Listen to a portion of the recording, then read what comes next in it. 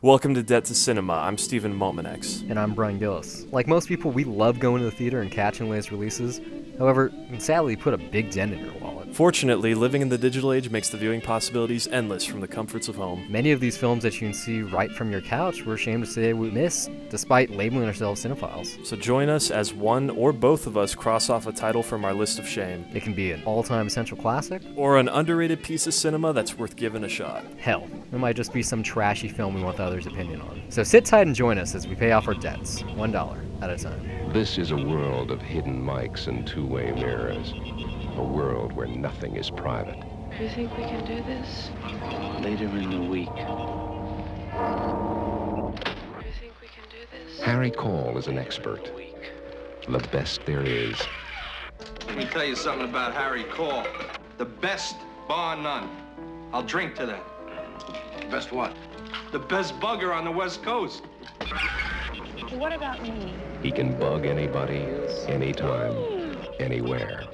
Nobody knows how you did it, though, Harry. Caused a hell of a scandal, too. Look, Bart, do you see him? The man with the hearing aid, like Charles. He's been following us all They're over. not people to him, just voices. 3 people were murdered, that's all. He doesn't know them, and they don't know him.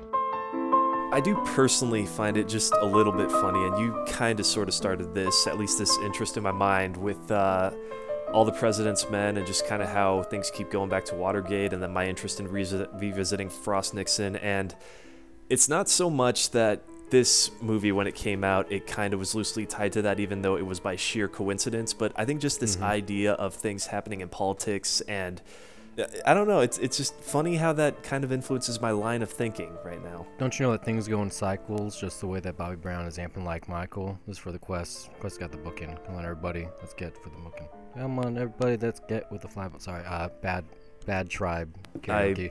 I got the first part of what you were saying, and then you completely lost me. But It's Tribe Called Quest lyricism. Things go in cycles, like everything. And Yeah, it does. Nixon It's and just- Watergate's it's like weird making a experiencing comeback, it, and the way the media probably boomed when cable was coming out is kind of the same kind of transitional periods that we're going through currently with the advent of streaming, and better than that, just cord cutting in general, and how the internet's become ubiquitous.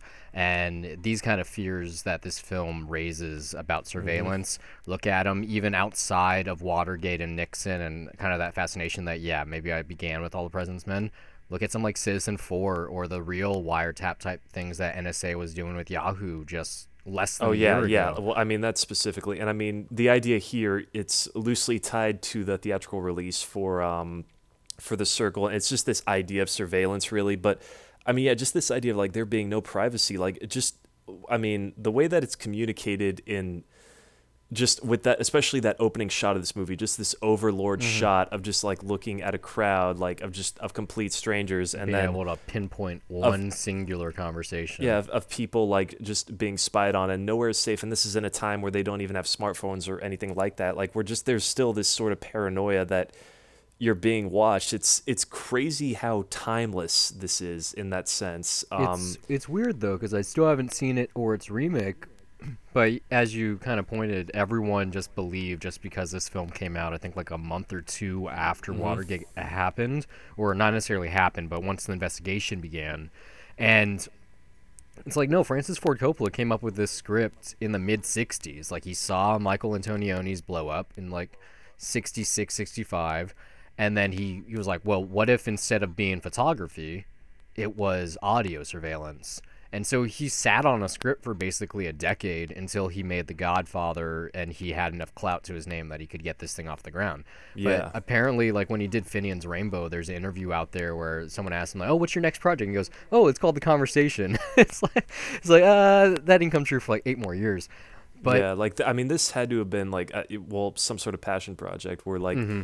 Just after The Godfather, you know, he has enough clout after the experience of making that movie where just nothing was going his way and there were fights in there, and then not to he mention gets complete creative control on Godfather 2. But it's insane that this came out that same year and The that he got same to make year. this in between. Like this fairly small character study, and then he goes back to doing something like big and epic like The Godfather, just this period piece, which is so lush and cinematic, and yet this feels so rough and just very much of its time in a way that's also timeless and still holds up today. Even beyond that, though, just the people here that are present in the Godfather films. Robert Duvall has a little cameo. The Shire family's connected in some way or other. David Shire here doing an awesome score, which was actually Yes. composed before the film was even shot, which never fucking happens. That's The bizarre. score for this movie, man, like just for something this small, it's such Too an good. interesting mishmash, just like of like just this very just dissonant jazz-like score that has like no harmony whatsoever, but yet it's still so emotional at the same time that you know just really gets you inside this character and like just sums them up really well as far as what's going on in their head, like especially with Harry Cole, just like how you know he has this probably the one thing that you get close to like an artistic ambition or just something that he really appreciates, that he playing the personally enjoys. saxophone. Yeah, and just jazz in general, and like that's the one thing that like really gives him any peace whatsoever in his life, which is a complete fucking mess, and it's just like a beautiful kind of mess in a way. I think it's so bizarre where this film kind of sits in history because I hadn't seen it for the longest time, and I'm not exactly sure. You know, it's just one of the selections on the show. It's like, well, why hadn't you seen it? Fuck if I know. I just Well, you a know, lot of people I hadn't haven't. seen it. Like this was a Best Picture nominee. It's one of those great movies. It won that the people Palme forget. d'Or.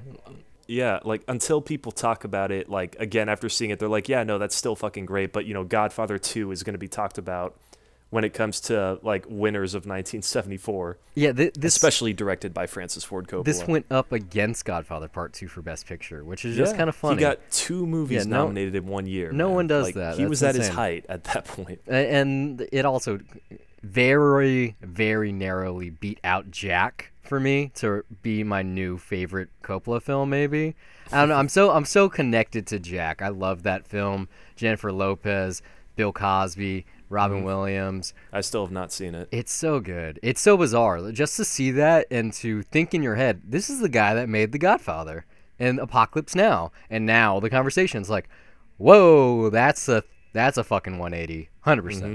You got to see it. It's good. It's very He's been unique, very too. good about experimenting, like even in his work now, even if it hasn't Well, who really watches reached out to his people. stuff He now? doesn't repeat himself though. Like that's the I thing with respect Coppola. that. Like it I doesn't just- seem like many movies are the same, and I like that he doesn't feel like he has to anymore. He can do whatever he wants. Yeah, you can 100% fund everything just through the fucking wine that he sells. So he Yeah. does- look at his family. Look at the Coppola, Cage, Schwartzman, Shire family. The Hollywood 3.0 like Renaissance men. Everyone is writing, directing, acting, composing, producing. Producing. They all do it. Doesn't matter if they're a guy, a girl, Jewish or Italian Jews. I don't even know how that family is composed, to be honest. It's so I don't know so, how so they all confusing. relate to one another in which way or I Well, don't know. Sophia is That's Francis the daughter Ford's of daughter. That's the big one. Who's Roman Coppola? Roman is, I think it's Sophia's older brother. Nicolas Cage is Francis Ford Coppola's nephew. Schwartzman is also his nephew because Jason Schwartzman is Talia Shire's son. Wait, really? Yeah, Talia Shire didn't is know Francis that. Ford Coppola's sister. That's the the star of Rocky, among other things. And She was also, I think, the wife of Sonny in The Godfather, if I'm not mistaken. Yeah. She Yeah. stars in The Godfather, which is just bizarre. Who puts their sister as the love interest in their first big movie? Well, when it's but James Caan, right? Huh? It was James Caan that was the love interest, I think, for that one, right? no, I'm talking about Al Pacino's girlfriend. Like, No. That Wife. was what's her name?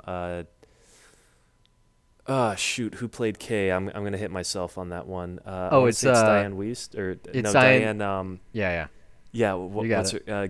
Keaton. Keaton, yeah. Yeah, No, I haven't seen those movies in so long, and I've only seen them once, so like my memory They're great, is man. hazy at best. But yeah, Talia Shire is in The Godfather, among other things.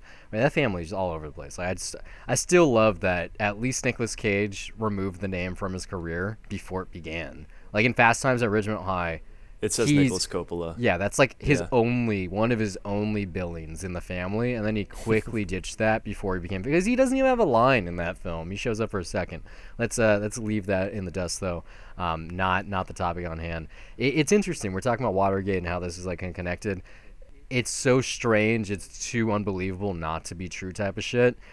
The surveillance equipment in this The film, process of taping it, yeah. just everything about it, like literally the same equipment they used was used by Nixon's staff at Watergate. And it just happens to be by happenstance. That's so cool and so bizarre in the best kind of way. It's like, oh, no shit, people thought this was about that. And even still, you could see it, like, I guess, even though we're so far removed, like, who, but outside of us bringing up All the President's Men a couple of weeks ago, or, yeah, like, Forrest Gump happening and passing, or as you said, you know, like Frost Nixon, like these moments in time where Richard Milhouse Nixon is relevant for some reason or other. I guess just this presidency. The only thing that is more interesting than that is how this is essentially an Enemy of the State prequel.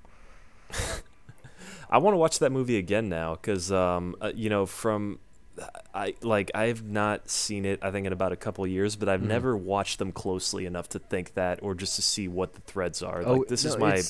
There's very obvious connections, even if it's never referred to in that film by Tony Scott. Yeah. Just the nature of Gene Hackman being a dude who is a loner with like really weird fashion. Like he wears the raincoat. And you know he shit. has a history of like living in New York because they refer to that here. I can't even remember if they mentioned his name, but then at the same time... They mention his name. It's not the name here, but it's like after... But he could have changed his name exactly. at that point. For this character, it's entirely conceivable. To the point, even, I was reading on IMDb, that there's like some images on screens in Enemy of the State of a younger Gene Hackman, and they're 100% stills of the conversation. So it wasn't an accident. Like I'm sure it was like a cool reference, but yeah, you could totally see that Jerry way. Bruckheimer probably conceived it that way. He's like, hey, what if we like kind of made a sequel to The Conversation, except it stars Will Smith? And it's like, yeah, why not? Man, I gotta say, you know, like I really love just the process of how they capture like the stuff with their recording equipment in this. It's like, even though they do it one time, for something that is low tech and, you know, it's not digital, but it still feels very exciting and just clever how it's used, and you're just so fascinated by the process. And it's like, yeah, they do it one time, but it's really cool to watch it. Well, 3 times. There's 3 different recordings. There's the main one from the titular conversation. Yeah, but then also how they edit it, you know, like in the process of syncing up all those tapes and seeing which one to get into. There's the pen mic in the middle of the film, and then there's the final oh fuck moment where my apartment might be bugged. Yeah, but it's funny, that opening shot, and it's a long one at that, really spectacular. It's the only thing shot in this film not by the actual DP, by Haskell Wexler. Yeah, did you read about this story? I've heard about it. Yeah, that he got fired fairly. I want to say like a few weeks into the process. It's like or maybe about a few days. It's like the reverse Eric Stoltz, where it's not the star but the person behind the camera that gets fired while shooting. It's kind of bizarre, and it happened twice the same year. Pretty well, like a year. It happened a year or two later. So yeah, Haskell Wexler, which I was like, oh, what, huh? Like, I hadn't heard the name, but I guess I'd seen his shit, so he did. I know like in some ways, George Lucas is connected to that guy. Yeah, he was like a designer for the American Graffiti look, I think. I guess the argument happened on this film where he originally wanted to kind of shoot it like the Thomas Crown Affair, like almost like a romance, like artistic way, and Coppola wanted him to shoot it like Medium Cool, a movie they directed, which I've actually seen, and it takes place, I think it's at the Democratic National Convention of 1968, and it's shot in like a cinema verite way where people are actually like cameramen, like newscasters out in the field, and like kind of like a Nightcrawler-esque way. And it's very low budget, very shoestring, very hip. Lots of handheld camera work. There's like a really interesting thing that happens towards the end of that film with like a car accident on the freeway, and just the way it was shot. And so when you see the final product here, it does feel that way, but I guess Wexler didn't want to do that. He wanted a more traditional studio approach, and so that's where they butted heads. But what's more interesting is he was replaced by Bill Butler. So they reshot everything they could except that opening segment because it's a pain in the ass to block, and it's so fucking good. Why would you redo it, you know? But what's strange is just 2 years later on One Flew Over the Cuckoo's Nest, like a similar thing happened with Vilmos Zsigmond. Not Vilmos, no, that's the wrong fucking person. Milos Forman. Yeah, Forman. Milos Yeah. Forman. So I guess they had a similar conversation, and they fired Wexler, and he was replaced by Bill Butler. So I wonder if Wexler was hired to work on Jaws and then just quit before shooting. I don't know. It's Bill Butler shot Jaws, and that movie was a pain in the ass to shoot. So there had it's to the Wexler be curse. like a huge joke in town back then, where I was like, why don't we just get Bill Butler to shoot it? And Wexler doesn't have credit on Days of Heaven. It's and there's big debate on that of who really won the Oscar for Days of Heaven for shooting it, because it's half Wexler, half the other guy, Nestor. I can't remember his name. So yeah, 70s were not kind to Wexler, I guess. Unsung hero of cinema, I guess. Yeah. But his I guess him and his brother Sandy were having a tough time in Hollywood. It's such a bad joke. I'm sorry, the opportunity was there. I had to take it. Sandy Wexler would be way too. I don't know. Maybe they would be about the same age. Now that I think about it. Yeah, they were probably about the same age. But it's so strange to think about something like that happening here, like the Eric Stoltz thing, because it looks like it was always meant to feel this way. Just almost like tied Things to the worked French out after a Connection, certain like point. very. It's tough to imagine that opening shot though working in. I have not seen the Thomas Crown Affair, but I'm imagining like a '60s just conventional thriller way. Maybe like I don't know, something like Hitchcock in the '60s, maybe, because I want to say he was very influential on that, but I haven't seen it, so I don't know. And this is pretty close to a Hitchcock movie, but too. it's not, it's not suave or stylistic, or there's no flourishes. This is rougher, like the French Connection, really. Yeah, I was gonna say, it's very similar to the French Connection. Like you have not necessarily handheld, but there's no vistas, there's no postcards, no establishing shots. It's just like it's got a very gritty, grainy, like just rawness to just it. Put this camera here, shoot Hollywood. it this way. Let's have some really dark lights, like ambience, some shadows. Like nothing seems staged, really. Like it truly feels like guerrilla filmmaking almost. Like it isn't, because of like the audio equipment that are involved and the actors on screen and a couple other things here. And just how tight everything is, how it's so composed so beautifully in the script making, but at the same time, like there's not a pretty film. No, there's just the locations are not exotic. There is a rawness to it. There's like, an energy maybe a little to less so it compared to something like the Fresh Connection, which is like there's car chases and some and like, actual foot chases and gun violence. Yeah, like and, but it is very close to that. I mean, really though, this is a character piece when you get down to it. Like the surveillance stuff is what hooks really you. Cool. It's really fascinating, but people are surprised whenever I talk about it this way, and that's kind of one of the reasons I wanted to rewatch it, to see if I felt the same way. But one of the ways I would describe this movie right off the bat when you ask me, I find it super fucking emotional. Oh, like, it is, in a very Gene understated Hackman's way. character, where, like, no, it's not for understated. me, like I want to fucking cry Look, while watching this movie. That's how emotional it is for me. The score goes a long way with that. But this is some guy who's the expert in his field. His field is literally listening to other people. He gets emotional about their lives more than he is about his own. You have the Terry Garr character. Their lives. He tries not to focus on them. He tries not to, but look at his only emotional responses here. You have two characters.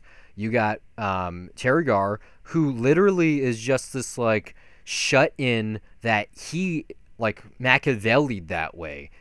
I have feelings for you. You know nothing about me. I'm not going to tell you anything about me. I'm just going to drop in unannounced every once in a while, hang out with you. Maybe we have sex and then I leave. So he has that, and then he has his coworker Stan. Frank Cazale? That's his name, right? John Cazale, John who Cazale. was like in 5 movies before he died. Which I mean, like this isn't like one of the great. I still need to performances of see his, but Dog Day Afternoon. I still have to see it. That and what else? There was Deer Hunter, and then there's the other 2 Godfather movies. But it's like, this may not be one of his best roles, but he still had a hand in one of the best movies in the 70s. Like that dude could have gone on to like. Or, I mean, just keep going on, man, because every single movie that he's been in has been great in some way. So you have Stan, you have this right-hand man that is 100% on the way, like a lapdog, and Gene Hackman's character treats him like shit, like big time, to the point where he has to leave, he abandons him, and jumps ship and starts working at a different surveillance company, and just imagining what it must be like to work with Harry Call, Gene Hackman's character, like on a daily basis, or not even just work with, but be around, is horrible. And you feel this sense of him being a loner, like he knows he has to, like you get these little breadcrumbs where it's like, oh, like I don't have a problem with death. I have something against murder. Like it's really when you get down to that sequence where that just explains the character in its entirety, where like, this is a guy that is a believer. He does go to church and confesses, and it's like it's a Coppola film, so of course there's some kind of Catholicism. Yeah, but like this is where it's so tragic, is that this is someone who basically believes that throughout the entire movie he is worried that his work is going to get 2 people killed. Yeah, and that is something that has happened in his past that we find out about.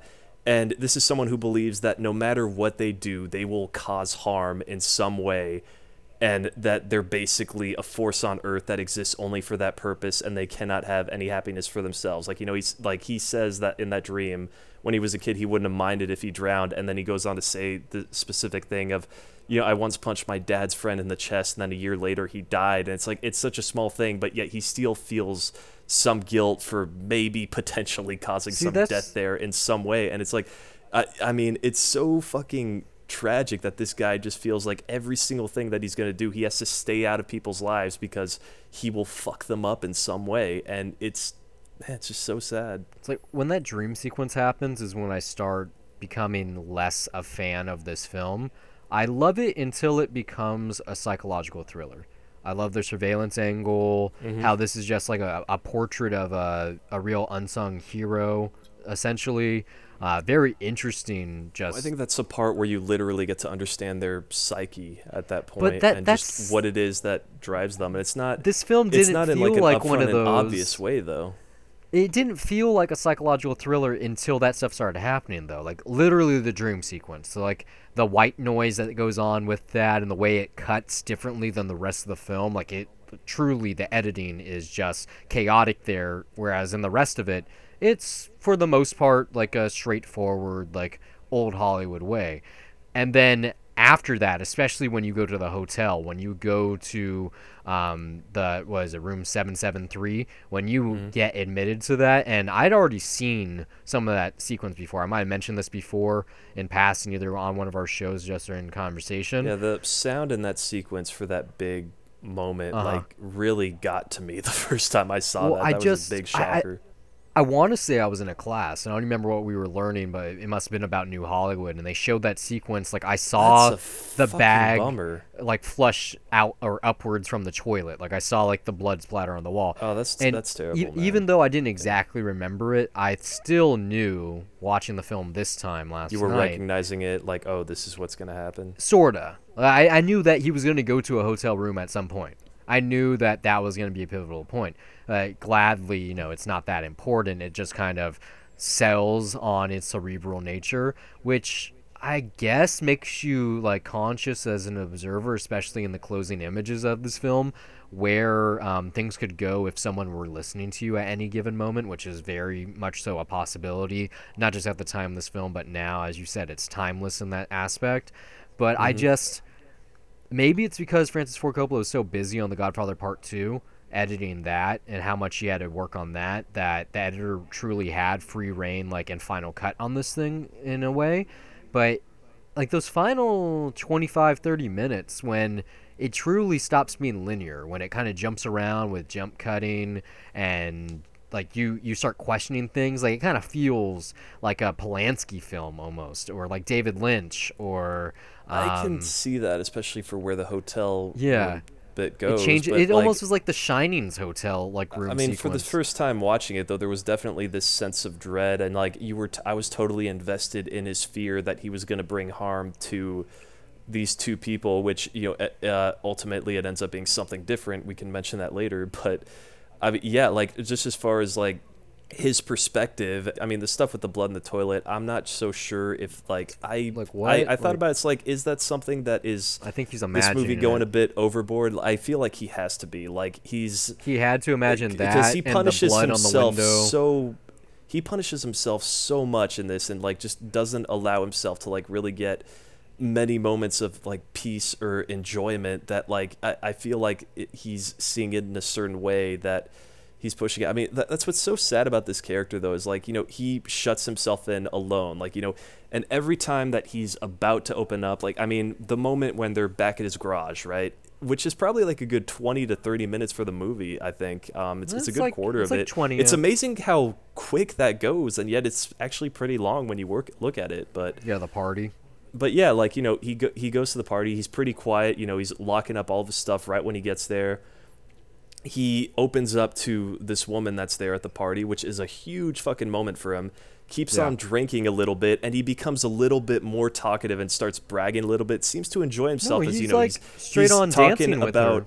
Yeah, no, but like even as they go on, like how they talk about the process of doing that recording out in that courtyard, and like he's sharing bits of information, and like just kind of bragging about how much of a hotshot he is, and it isn't like until like he seems to be owning the space, and then when it's fucking taken away from him, just that's when Harry just goes back to the spot that he was at, where like it's a fucking double whammy in the worst way, where he got fucking bugged, and it's a huge invasion of his privacy, and it's like, okay, no, he could not be that cocky or confident. He just let slip for 1 second, and so then he reverts back immediately to just going back to this fucking, this guy that basically has a stick up his ass, that kind of guy. I think it's more so that he doesn't trust anyone, and yeah, I know, and it's like he's super trusting in this moment. He trusts this girl. Obviously, he's opening up to her verbally, emotionally. That too. It's like that's the second doesn't exactly fucking nail in the coffin, where he just like he's opening up, and he lets himself get out there.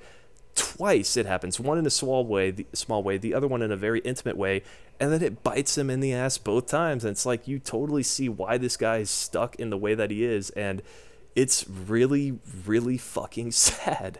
Well, it's like, especially given the moment that is used as playback from The Bug, that this dickhole Moran, who isn't even competition, but he thinks he is, literally recorded the most intimate like moment in his life, possibly.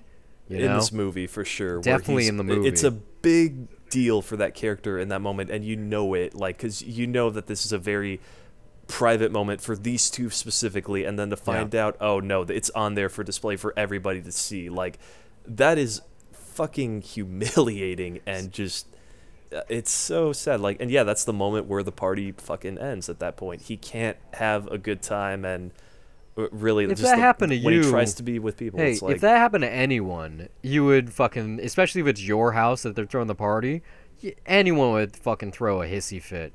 Let me get this straight. We're in the business of bugging people. You bugged me at my own party. That's a no-no, man. Like, but what makes this worse cool. is that this is a very big thing for him to admit. Something he's probably hasn't admitted to another woman in his life. Yeah. And it's not that big of a detail to us, but for someone that's this super private and is trying to make an effort like throughout it, because like this is really there's several moments where this title could literally be about just the titular conversation that they open, but it's also in a way just about him trying to like start a conversation in some way, like trying to make the steps to get out there and open up to meet people, and every time that he does it, there's something that forces him to wrap himself back in the cocoon. And it really, you just feel for the guy every time it happens. It's like we're talking about Lex Luthor here, if you're late to the episode. We're talking about Harry Caul, the Gene Hackman. And it's like, it's kind of interesting when you think about it. He hasn't, to the best of my knowledge, hasn't been in a big Hollywood production in quite some years now. Like, it was since like the mid-2000s. He was in The Score, which is really good. No, that's Robert De Niro. He's in the other one. Fuck, what's the other one? It's also a heist. It's called Heist. There you go. But outside of Heist, I can't think of the last time I saw Gene Hackman on screen at all. No, he's retired. Did he retire? Yeah. Huh. Well, that makes sense, then. You'd only act for so long. And when you give yourself like 100% in a film like he does here, and this is, like 40 years ago now, it makes sense. Like, this is, out of what I've seen him in, the least like him. Like, he's a laughable guy. He's like larger than life. Like, big smile. I think he said like this was tough for him to like really get into the role, like because he's just nothing like this character whatsoever. He really is. It's the complete opposite of Popeye Doyle too, who's just such a hard ass in The French Connection. Or fucking Lex Luthor. Like, he was cast in that just a year or two after this, and it's night and day. Like, it really is. Like this is I mean, he almost plays it so freaking well here. this is almost Jesse Eisenberg's Lex Luthor. Uh, Like it's almost like no over the top shit going on, but just in terms of like the character himself and his fears, and he doesn't trust anyone. And well, you know, a billionaire being over the top, I don't think is implausible Yeah. to me. But I mean, you know, then again, well, I don't know. There was no such thing as LepsCorp in the Donner ones, was there? no, he was a fucking poor he- dude that lived in a subway. Like just Yeah. the weirdest version of Lex Luthor in all of those original Superman. Even in the Superman Returns film, like that's just not Lex Luthor. Like not he's supposed to be a mogul. No, it's the same. It's the same one. Yeah. I mean, that one's just a dude that is based off Hackman's version. I think is a continuation of that and just gets money from this rich widow. That's a shame. So I don't have many problems with this film, but like I mentioned, I don't like the dream. Right before the dream happens is when I start going, what the fuck is going on in this film? Like the last 25 minutes or something. When literally, you know, he has this conversation with the girl, he gets bugged, he kicks everyone out. She stays for reasons unknown. Like, it's like, why would she stay with him? That's kind of weird. She fucks him, basically seduces him. He has the Well- dream while she's there with him.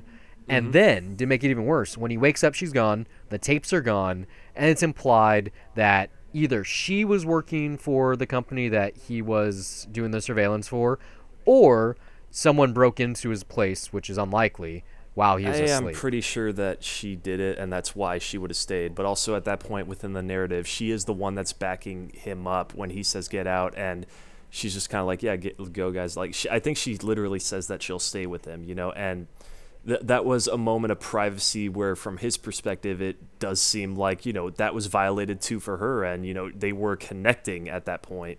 So in a way, like her, I would say, like, you know, her staying there seemed like more like a gesture that's of comfort. That's what And I then- don't like though. Like, where do we? I don't mind that. I totally No, buy not that. you know? It's the aftermath, right? So oh yeah, it's a total blow. And it's it like really sucks. no, but- I'm saying even beyond that. This is some person that he knows. He clearly is colleagues with, not necessarily her, but her employer.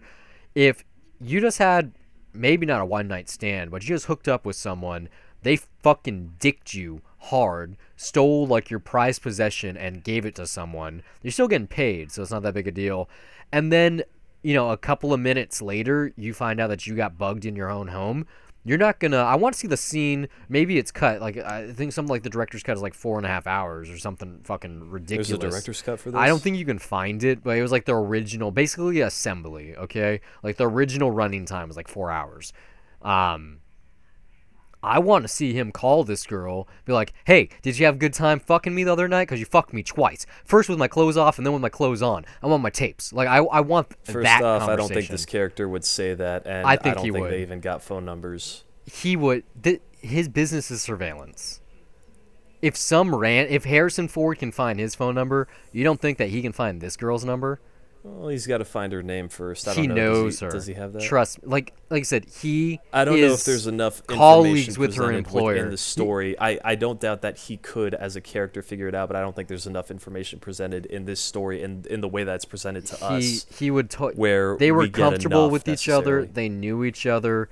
For one night. No, Like, for it's- one it's a night one-night that stand. no, for one night that we see, they clearly Yeah. knew one another. Like it wasn't let That me. wasn't clear to me. For me, it was just a one-night stand. They When- mentioned like when a Moran previous does party after his- convention the year before where they did the same thing. Yeah, like Moran being like in the same realm, them meeting up several times. I was led to believe that this girl has worked for him for some time.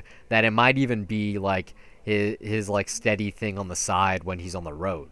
I don't know. I just that's when I start looking at things through like not rosy tinted glasses. The fact, like I said, the dream sequence happens with her. I feel like falling that's out wish with her. fulfillment where you would want him to be the guy to like call Not her even out just like that, But it's he's just- got, I mean, that there's a lot of other things going on in his mind where, this is a guy that's Catholic. I do feel like even for that one night stand, he feels like a bit guilty of that. The first time he confesses in confession, he doesn't say I've had relations with women. He says I'm guilty of impure thoughts. So to him, for presumably have sex with someone one night, like, that's a big fucking deal for him if he's just I don't gonna know. feel bad about impure thoughts I solely. mean, what's worse? Basically extortion. Like You have a deal with someone to survey a target. You go back on it. You hold that material. You wait. You get the money, and then you have a guilty conscience for some reason. It's like everything about that deal, like just based on how we understand it too, it's fishy. Like right off the bat, how just. I mean, he has the arrangement specifically to see Robert Duvall. Then he goes to the office. Harrison Ford escorts him and says like, "Oh, he'll see you in a few minutes," and then waits at the desk, baits him with that cookie, and then just grabs the tapes themselves. Like, you know, right off the bat, it's impossible for this guy to trust anybody. And then the second he lets his guard down, he gets fucked. Like that's the world that Harry Caul is in. He just can't trust anybody. That's how, I mean, and that's just sad, like the way that the movie presents it. Speaking of, we've used that name several times. It's spelled Caul. It happens one time in the film. No, his name is Harry Caul. Harry means there's something fishy going on. Caul meaning it's bugged. This is a Harry Caul. Like that's like too on the nose. Never name it. Works, I think. It does work. It's just the weirdest, like almost laughable character name in this film that you kind of forgive because it's a very serious movie. But it's like, oh, that's like the one joke that's going on right here. Among others, it's so I weird. think it's a nice touch, just because like when you say the name and you don't know what the point of it is, like, or just a little in joke in there, it works as a common name. It's a weird name choice, but really moving on to the final moment here when you're in that hotel room and the film kind of unravels. It really saves itself when you get the final scene, in my opinion. But those final like 25 minutes where things really, really become chaotic between going to the hotel and you're not sure if you're seeing things that are actually happening or it's his psyche or his guilt or whatever. Like, did he actually witness the murder? Like, what's going on? Was someone even murdered to begin with? Yeah. Like the limo, him showing up in the office. Oh, here's the tapes. And then when it all like culminates or like congeals into him being at home and getting the phone call from Harrison Ford saying, "Oh, we have a dossier on everyone. Let me play back you playing your saxophone in your room." It's like, well, he tore up his whole fucking house. He freaked out. He even broke his proof that he's not like a serious Catholic. Well, keep in mind that, you know, even though it's joked about as a device, they talk about Moran's device where you dial the phone number and then you wait a few seconds, play the harmonica. I mean, the first time he gets the call, he hangs up, and then he goes back to just playing jazz. But you know, the assumption to me is that activated some sort of recording device within the phone or like some mic in there, and then they captured it and they played it back for him. Maybe. You know, I don't know the technical specifications of it, but that's basically the best I could come up with there. I think it's more like just because I can't trust the film after a certain point. Once they go and have the party in his factory or whatever you want to call it, his bat cave. That's when there isn't a trustworthy narrator. Like the perspective is unhinged. That it is no longer in the realm of reality. That there is psychological factors at play. That it becomes more of a thriller. I do like the thriller aspects of it. Like nearly, especially in the last third, it works as entertainment. The stuff with the hotel and then the final payoff that you get, or the reveal of what the conversation at the beginning was actually about. But, you know, when you get to that ending, like just of him ripping the apartment and he can't find the bug, that to me is far more chilling. Just this idea that, you know, moment. Like, I mean, I'm you can be spied on and like, I mean, well, that's the entire point. But then, like, I think it doesn't feel so cheesy when it pays off to that you could be watched or they could be listening to you and you wouldn't even know how they're doing it. Like, you know, the presumption right now is like, I think it's easier now to assume these things based on smartphones or any device that could be connected to the internet. You know, even this microphone that I'm speaking into right now that is being cataloged on some database somewhere, some drive somewhere in the world, you know, just because we know more about these things now. But like back then, like just this idea that, hey, you could be looked in on and you wouldn't even know it. And like even then, like, you know, the device may not even be in his room. It could be on the floorboards of the room above for all we know. Like, it's really chilling, just this idea like there is no such thing as privacy. It's like I said, the film ends on a really great note. It has that like great final shot, and takes comfort in the one thing that he can trust, which is jazz and his saxophone. Not even talking about that. It's just more so I might have issues with the film, but the way it kind of summarizes with, oh, there is no answer, it just ends, and that he might have done some fucked up things, this might have not happened, but this is still what he went through, that if you know, like your own mind is your worst enemy in most situations, because whatever you think could happen is worse than any possibility. Like, that's like the true horror of the real world, you know? I still feel like his horrors, though, did come to fruition, just not in the ways that he expected. And it's like, you know, he is still somewhat, I don't know, he feels somewhat responsible for what happens in the end, even though he isn't in any way. No, but he's yeah, what are you talking about? He's 100% responsible. He played, well, it's weird he without played back the tape, but it was only a conversation where they were planning on killing. I don't even mean the conversation, but in terms of, he was hired to do a job. He did the job 100%, even if he, you know, did it and he was getting played the whole time. If it was a switcheroo. But at the same time, if he hadn't been hired, if there was no recording, Robert Duvall wouldn't have went to the hotel room. He would have not got killed, if he got killed at all, you know? So it's...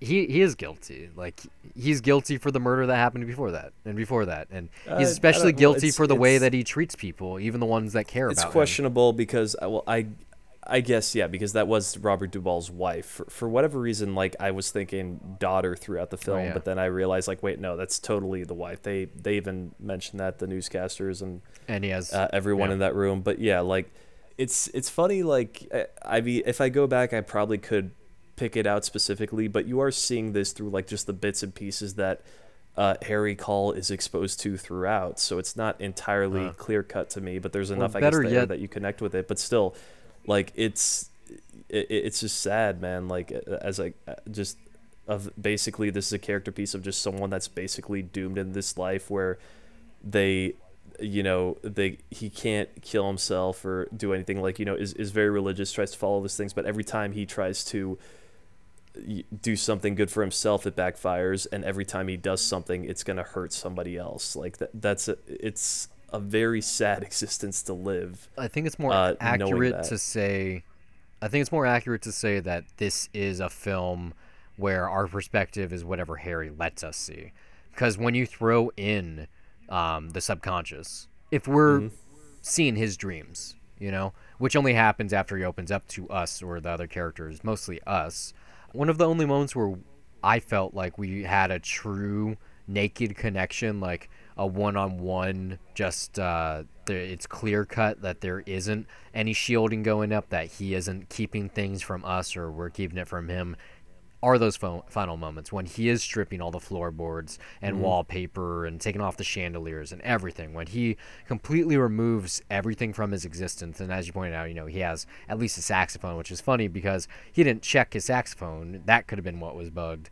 Or I think it could have been, yeah. I think what Coppola That's actually... true, the one thing that he has any emotional connection to, and he wouldn't check it. It's like Coppola, apparently his that could very well be it now that you say it. His conclusion is that either it's the strap that the saxophone is held onto, or it's all in his mind and he was never bugged to begin with, which would make more sense in the film, just because, like I said, once things really when get you see going, the stuff with the toilet and all that, like it's what is, can we actually take this at face value? Is this happening? Which isn't one of my favorite things in cinema. I like true films, not psychological explorations, but it works really well. It's a very effective movie. It's shot brilliantly. It has a great score. The acting is unparalleled, especially for these like bit roles from people that went on to go places. We were talking about Harrison Ford for a minute. He was supposed to be like a 5-second role, kind of like Apocalypse Now, and then he gets a very chunky role. You get Terry Garr, who sadly in only one scene when she's really good here. This is like right at the beginning of her career. I think Young Frankenstein was like a year before this, so she really hadn't done anything yet. Mr. Mom is like 10 years after this, which is still totally underrated. Never saw it. I love her. I wish I don't know if she's got the right people to do comedy still, but great comedic timing. She was totally underrated in the 80s. Tootsie, I know you haven't seen that. It's her and Dustin Hoffman. Great chemistry. Yeah, everything here it's a very, very solid movie. Like I said, I'm not a Coppola fan. I like his daughter's films on the most part more than I like his, but I can't knock it. It really throws away a lot of like the pro-Italian stuff that The Godfather has, or like family dynamics, or any of like these long gestating themes or storylines. It's not an adventure. This is just a single moment in one guy's life that just so happens to be very interesting, and there's a lot to take away from it. It's really just a marvelous movie. It truly is special, even if I don't like all of it. I think the fact that I had issues with some of the stuff is just it's an example of how good it is, that I wanted to like it more than I did, and yet I'm totally forgiving, which is a true sign. This is a total buy for me, but I mean, yeah, something that just doesn't really, I don't feel like it's giving you clear-cut explanations, and like in some ways can throw you off, but then again, there's enough threads there that you can connect different interpretations out of that. Just, I mean, because it's very weird how, I think I'm more interested in like, just in seeing this final third of the movie more as just like the stuff of like just a straight thriller that's paying off, and it is exciting to me in that way. But yeah, at the same time, there is a lot of weird stuff where you do have to think about it and go like, well, yeah, how the fuck does that tie in with it? Because that tends to be the stuff where, especially just on the final note of this movie, I tend to forget that as I try to like really nail the impression that this makes on me, and like it has to be brought up, and I'll be like, oh yeah, wait a minute, actually, what the fuck was up with the blood coming out of the toilet? It's weird. But I mean, yeah, just just as a character piece, like it's very, very emotional for me and just heartbreaking to watch, and that's not something that I commonly hear about this movie when people talk about it or they mention it, but that is the experience that I have with it, and it's a very beautiful, very sad movie for me, just based on Hackman's performance and that score, and just like of just this guy that's trying to get out there and just connect, and it doesn't get the chances, kind of like locked into the work that he's doing, and at the same time he's doing something very extraordinary that makes for a really fascinating plot that's just really thrilling to see unravel. Yeah, this is a total buy for me, man. Yeah, I'd buy it for $1 too, and it's not even worth that, or better than that. You don't have to spend it to see it, because as of right now, it's on Amazon Prime, so you can see it if you're a subscriber. That's how I did it. It's not the best digital copy, but it's good enough. It's standard def, too. That's the thing. It's worth your time. If you haven't seen it, if you're a fan of Coppola's films, which means the 3 that you're aware of, unless you're a fan of Jack 2, please watch it, give it a chance, let us know what you thought, and let us know if you agree or disagree with what we had to say. Thanks for listening. We hope it's been a pleasure. If you like this show and you want to hear more of our wonderful voices on a weekly basis, check out 2 Cents, a recap of what's happened in film, TV, and tech news. We're also on the titular Dollar Review Show, a spoiler-free critique of new releases or anything we've discovered on our own, whether that be TV, music, etc. You can find all of our content at dollarreviews.net. Follow us on Twitter or like us on Facebook at Dollar Reviews. And we're also on Google Play Music, iTunes, Pocket Cast, TuneIn, Stitcher, SoundCloud, YouTube, just about anywhere on the internet, with hours of content available to you for free. But for those of you that feel that the show is worth your dollar, you can send us a donation at patreon.com/dollarreviews. Contributions not only earn our undying love, but they also make it possible for us to improve our recording equipment and to give you the highest quality episodes possible. But more importantly, they'd be helping us acquire the content to review. Trips to the multiplex are expensive, and the more donations we receive, the more films we can review for your listening pleasure. If you listen somewhere we're currently not available, you'd like to contribute some talking points, send a Debt to Cinema request, or if you just want to laugh at us, you can do so by reaching out to us on social media or send an email to brian@dollarreviews.net. Or you can email me as well, steve@dollarreviews.net. You can follow me personally on Twitter at Brian Gillis, that's BRYONGILLIS, and now you know how to spell the email too, and also under the same name on the lovely site Letterboxd, which acts as my film diary, where I rate films that I'm watching, write the occasional review, and even sometimes compile lists. You can also find me on Twitter at S_MTX, and also follow my film diary at Letterboxd under the same name, where I log everything I watch, and sometimes write brief reviews. That's it for this week. Until next time, keep the change.